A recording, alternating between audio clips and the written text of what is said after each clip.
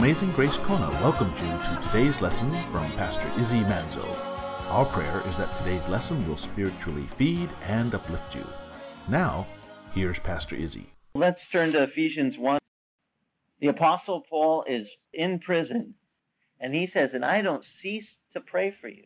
And while he's praying for them, this is the prayer he says that he lifted up for them. He says, I pray that the God of our Lord Jesus Christ, the Father of glory, might give you a spirit of wisdom and of revelation in the knowledge of him. So, first thing he prayed for him was that they would have wisdom. What's the Bible say? If we lack wisdom, who should we ask? Ask God. Because God knows everything. God knows who the right person is. God knows what career you're going to be fulfilled in. And he knows whether you're even going to stay in that. You might start in one career and shift to another, and that'll springboard you to another thing. So we need the wisdom of God.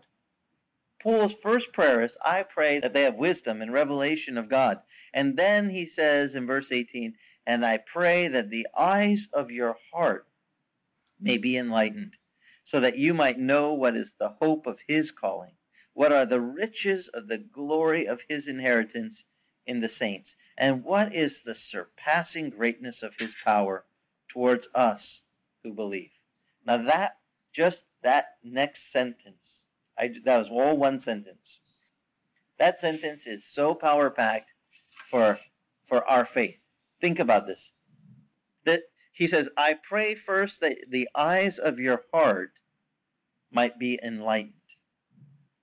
Okay, so that he says, so that you may know what the hope of his calling, what is the riches of the glory of his inheritance in the saints, and what is the surpassing greatness of his power towards us who believe. I'll break it down into three things. These three things are powerful. I mean, if someone just said, I'll pray for one of those for you, I'd be stoked. But to have him pray all three of these, think about if you would like these three things prayed for you as a believer. First one, he says, I pray that the eyes of your heart would be enlightened, opened. You know, when light comes, we can see clearly. Without the light, we're straining in darkness to see. But he says, I pray your eyes would be enlightened so you may know what is the hope of his calling. And what are the riches of the glory of his inheritance? Let's start with the first one. What is the hope of his calling? Does it give us any hope to know what God has called us to do? One of the things is written in the scripture says, make your calling and your election sure. And the kids always said, what's that mean? I said, it means seek God and say, God, what do you want me to do? What do you call me to do? He has different callings for different people, doesn't he? Some person he might call to work in Sunday school. Someone else might be called to be a missionary. Someone else might be called to be, an evangelist. Some people are called to do administration. Some people, I can see two of them right there on that side, they will have the gift of helps. And when you know you have the gift of helps and you use your gift, there's something about using the gift what we were called by God to do. It is satisfying to our heart. We get the greatest satisfaction. If your calling is to teach Sunday school and you do it because God just put it in your heart to be there with those little kids, it's funny how the people who are called to do Sunday school, even though it takes a lot of energy, and boy, to most people it could drain them, they come out more energized and more excited about the Lord because they saw how God used them to pour out the truth into these little lives and to help their lives, and they get all excited. The worst thing you can do is put somebody doing Sunday school who it's not their calling. Try to get somebody to do Sunday school and it's not their calling, and the kids are going, ooh, we hate that teacher. He's horrible, or she's horrible, She doesn't want to be with us. We can tell. She just hates it the whole time. Right? You put the wrong person in the place where it's not their calling, it's not satisfying to them. They're not going to be fulfilled. But when you do your calling, even though it does take energy to do your calling, it does take work. I'm not saying but it's a different kind of work because it's what you are made to do. When you do what you're made to do by God, it's fulfilling. And the first thing he prays for this church, Paul the Apostle, is that the eyes of their heart would be enlightened to know what is the hope of his calling. You know, there's one great thing about knowing what God's called you to do is it gives you great hope. A hope in you because you know there's a living God that he's going, I want to use you. I have something for you to do. You know, some of the older ones at church ask me, well, I don't know if God wants to do anything with me. I'm already old. I tell them, you know, the scripture says that if anyone is sick, let him call for the elders of the church and let them pray for that person. Let them lay hands and pray for them. And the prayer offered in faith will restore that person who's sick. I always like to point this out because sometimes as people get older, they think, oh, I'm not needed. I'm thinking, that's baloney. You are needed. And God confers a greater privilege. He gives the honor of praying for those miracles that need to be done to the ones I believe that probably spent the most time praying. They've lived enough life that they've had to pray a few times. And they've seen God answer prayer. And then God says, I'll put a few of those silver-haired ones together. Because, boy, you put a couple of them together, and they pray for something, and stuff gets done. They get answers. Even as we get older, he still gives us a hope of his calling to be used in what he's doing. Now, whatever your calling is, I pray that God would enlighten the eyes of your heart, that you would know the hope of his calling for you. Because when you know the hope of his calling for you, it's a great place to start. There's a great joy, a great hope when you do your calling. And then the second thing he's praying for them is that they would know the riches of God's glory in his inheritance to the saints. How much riches does God have for us in his glory? When he talks about the inheritance of the saints, what we're going to inherit, are we going to be paupers when we get to heaven? We're going to be poor boys when we're up there? No, he says we're going to be gifted the inheritance of the Lord. He's got an inheritance for us that he's going to give to us, I think. I can't wait.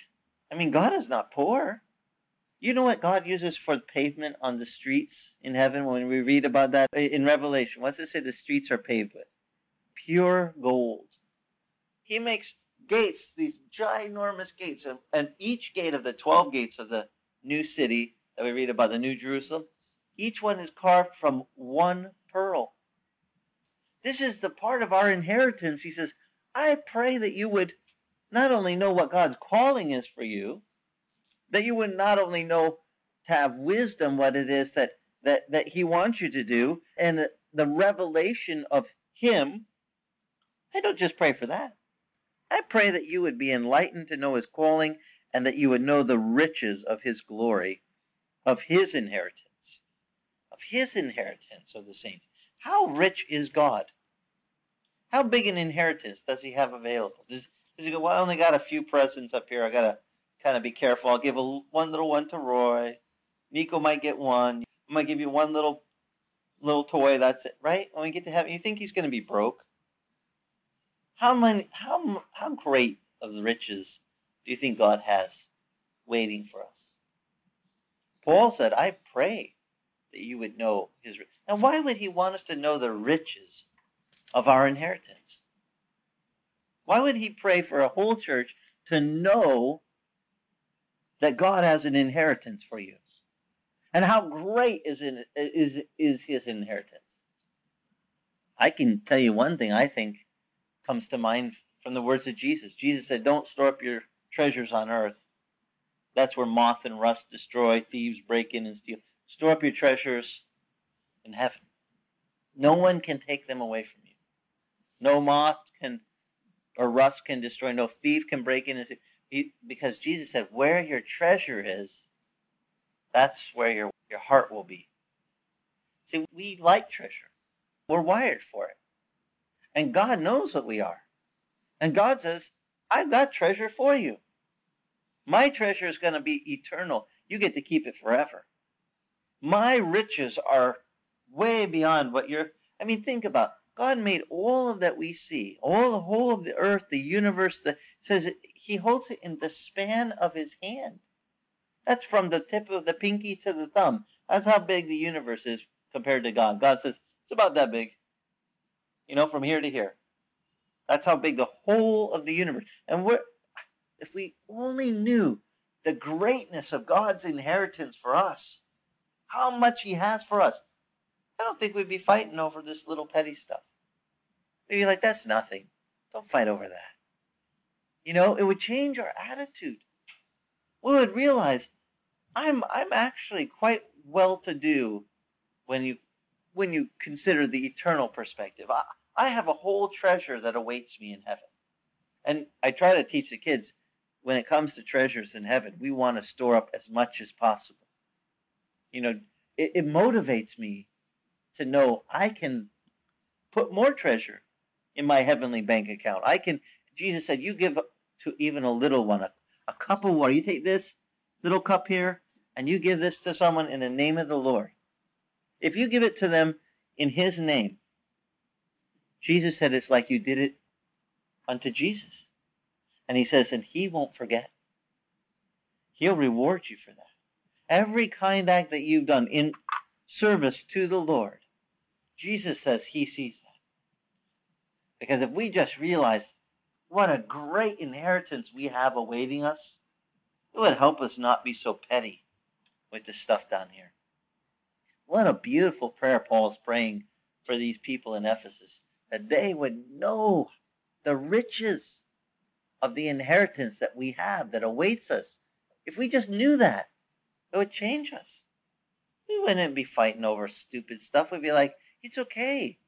I got a big treasure waiting for me. This is just stuff for this temporal time. I'm only visiting the earth, by the way. My citizenship is in heaven. See how great a love the Father has for us, that he calls us what? The sons of God, or the children. We're his children. He has an inheritance waiting for us. We don't need to get petty about this stuff. We got a big inheritance awaiting us. But see, not all believers know this. They don't. Now, should we fault them and say, oh, you're so stupid, you didn't know we had an inheritance? Oh, you didn't know that the eyes of your heart need to be enlightened to know the things about the Lord and his wisdom and his knowledge and the hope of his calling? You didn't know that, you stupid. Is that how we should treat one another when they don't know? No. Paul, this is the church for certain, shows me they didn't know to start with. But it didn't stop God from helping them grow. And God just kept sending them more things to learn about him, like that they could learn. That they could learn, that they could ask God about anything. That they could know that they have hope in God's calling. They could know they have riches. And the last thing, that they would know the surpassing, this is verse 19, the surpassing greatness of God's power towards us who believe. How much power does God have to use towards us? When we're in a bind, does God go, oh, I don't have enough power to rescue. Sorry, you're on your own. No. God has power toward us that, beyond what we could ever think or imagine. We can get ourselves in some pretty big predicaments, can't we? And thank God we have a God that has surpassing amount. He's not like a little wimpy weakling Hermes and Zeus, and then they had the lesser guys, and they were always fighting with each other. They were kind of like ankle biters, I call them. They didn't have much power. They were just annoying when you read the Greek mythology about some of these guys. And that's not the God we're serving. Not one of those weak guys. We're talking beyond Zeus, their greatest of powerful gods. We serve the living God. And how much power, how much is the greatness of his power towards us? Does he just go, I ran out, sorry, can't help you? Never. He prayed that they would know how much power, the surpassing greatness of God's power towards those that believe. He's got power for everyone who believes in him. What's the Bible say? If anyone calls on the name of the Lord, he shall be saved. How powerful is that? If you ever get into trouble, I always tell, because the guy that led me to Christ taught me this, if you're ever in trouble, just call on the name of the Lord. There's more power in the name of Jesus than any other name. And that name has surpassing greatness of power. When it comes to power, guys, that's the name. You get in trouble, just call out, Jesus, help. Let me tell you, there is surpassing power, superpower available to us that believe, isn't there? I mean, we call on how many of you called on the Lord when you're in a pickle and the Lord gets you through? I mean, he comes through in ways that some people tell me the testimony, I'm just like, isn't that cool? The power of God. Sometimes we're stuck in a real predicament and we're like, God, I can't get out of this. And he does this crazy miracle that we're just like, no one's going to believe this. That was so great. And you're just like, that's the Lord. Now, people tell me sometimes, you have that happen all the time for you.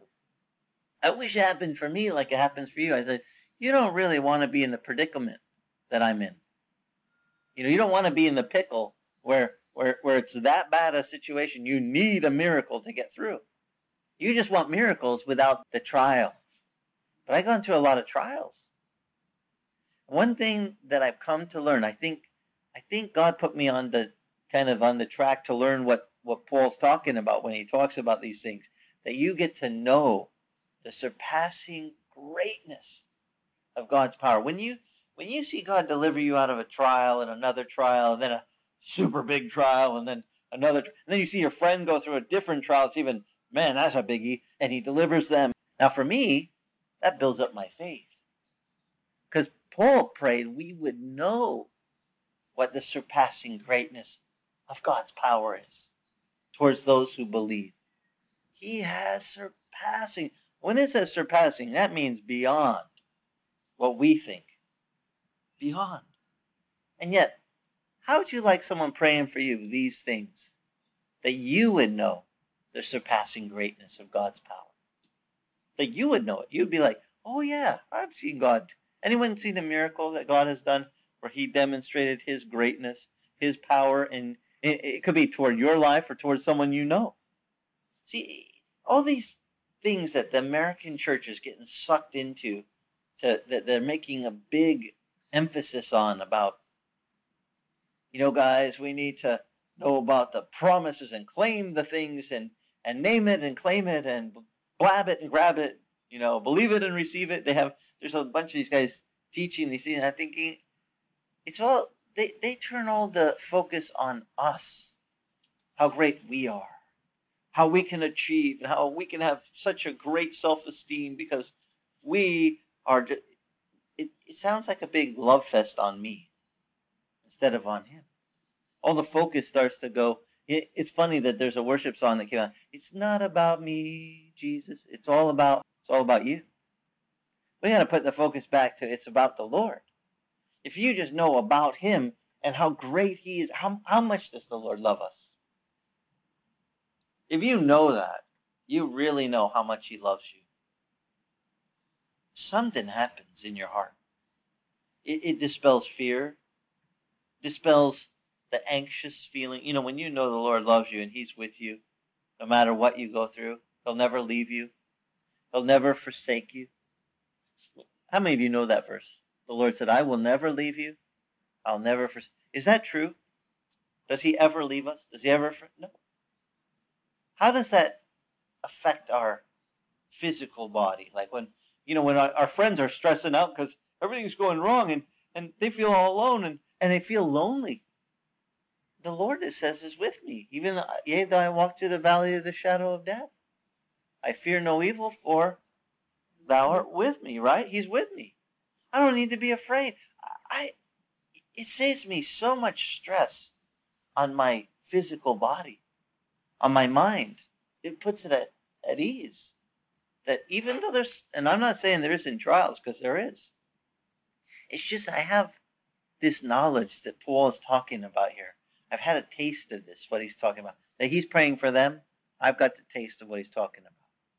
And I pray for all of you around the table here, and all that listen to this later, that they too would come to know this surpassing greatness of God's power.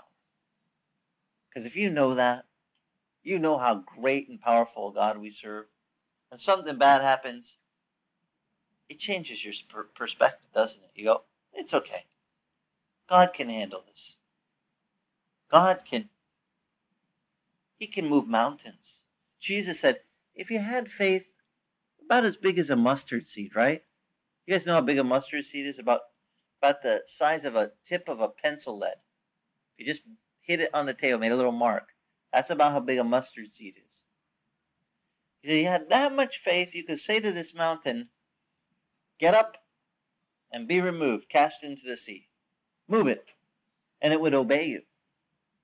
He said, Lord, help my faith. I mean, I haven't thrown any mountains in the ocean yet,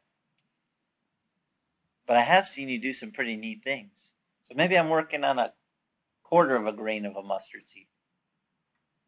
But Lord, help me to get knowledge what Paul's talking about you. Because the Bible says, as we learn of him, faith comes by hearing, and hearing by the word of God. The more we hear about God, our faith grows. The more you hear about when your friend was in a trial and they prayed and God answered that trial. And because we forget, there's people all around us going through trials. And God, our God, is a very big God. He can be hearing that person's prayer for one thing and your prayer for another thing, and he's at work in all of us. And he is great. The scripture says he is great and greatly to be praised. Amazing Grace Kona thanks you for listening to today's lesson. You can listen to today's lesson or any of the radio lessons on iTunes titled Celebrate the Lord. And if your travels take you to Kailua Kona on the Big Island of Hawaii, come visit us. We meet Sunday mornings, 9 a.m. on the beach at the north end of the old Kona Airport. For more information on Amazing Grace Kona, go to our church website at amazinggracekona.com. Amazing Grace Kona is the original Calvary Chapel Kona. In